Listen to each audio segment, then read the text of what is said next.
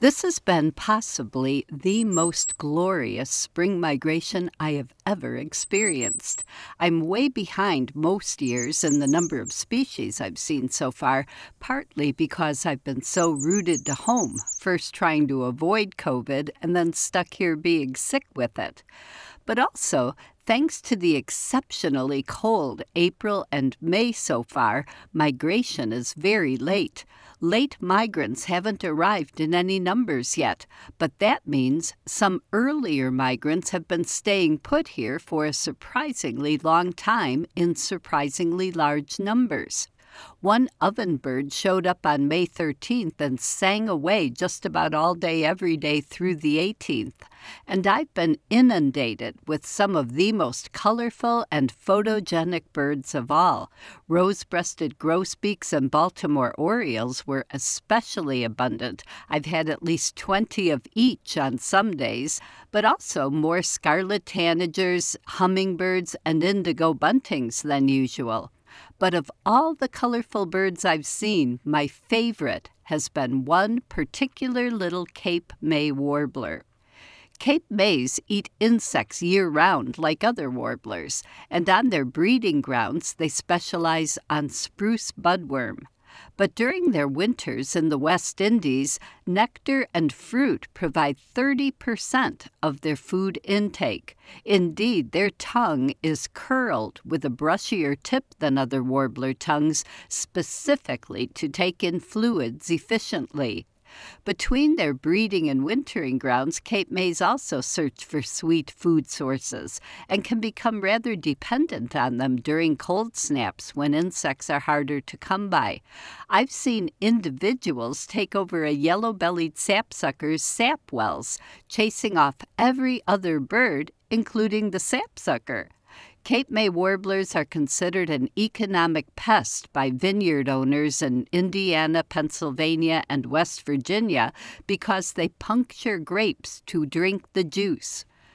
During their arduous spring migrations, Cape May warblers have adapted to the human landscape by developing a search pattern for oriole and hummingbird feeders. I first discovered this in 2004 during another very cold May when I had as many as 30 Cape Mays at a time feeding in my yard on oranges, jelly, suet, and sugar water. One even figured out how to hover at a hummingbird feeder. So far this year, I've had at least a dozen, quite likely more, visiting my 5 oriole feeders. One adult male appropriated my home office window feeder along with a chunk of the nearby spruce tree for several hours on Saturday. Cape May warblers are tinier than chickadees, but this little guy was bound and determined to keep everyone else away from his little empire.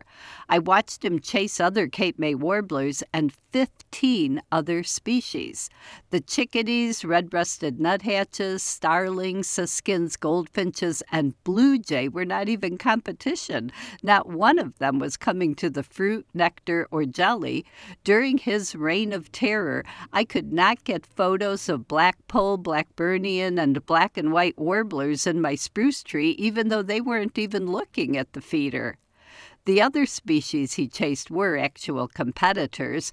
Hummingbirds, Tennessee warblers, and other Cape Mays were at least in his weight category, but he also successfully drove off orioles, rose-breasted grosbeaks, a gray catbird, and my rare visiting summer tanager.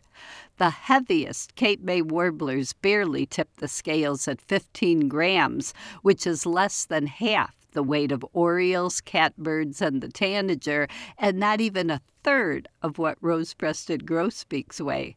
I lost track of him after a bunch of other Cape May warblers arrived, with 3 or 4 pressing into that feeder at once, so he couldn't possibly keep them all away.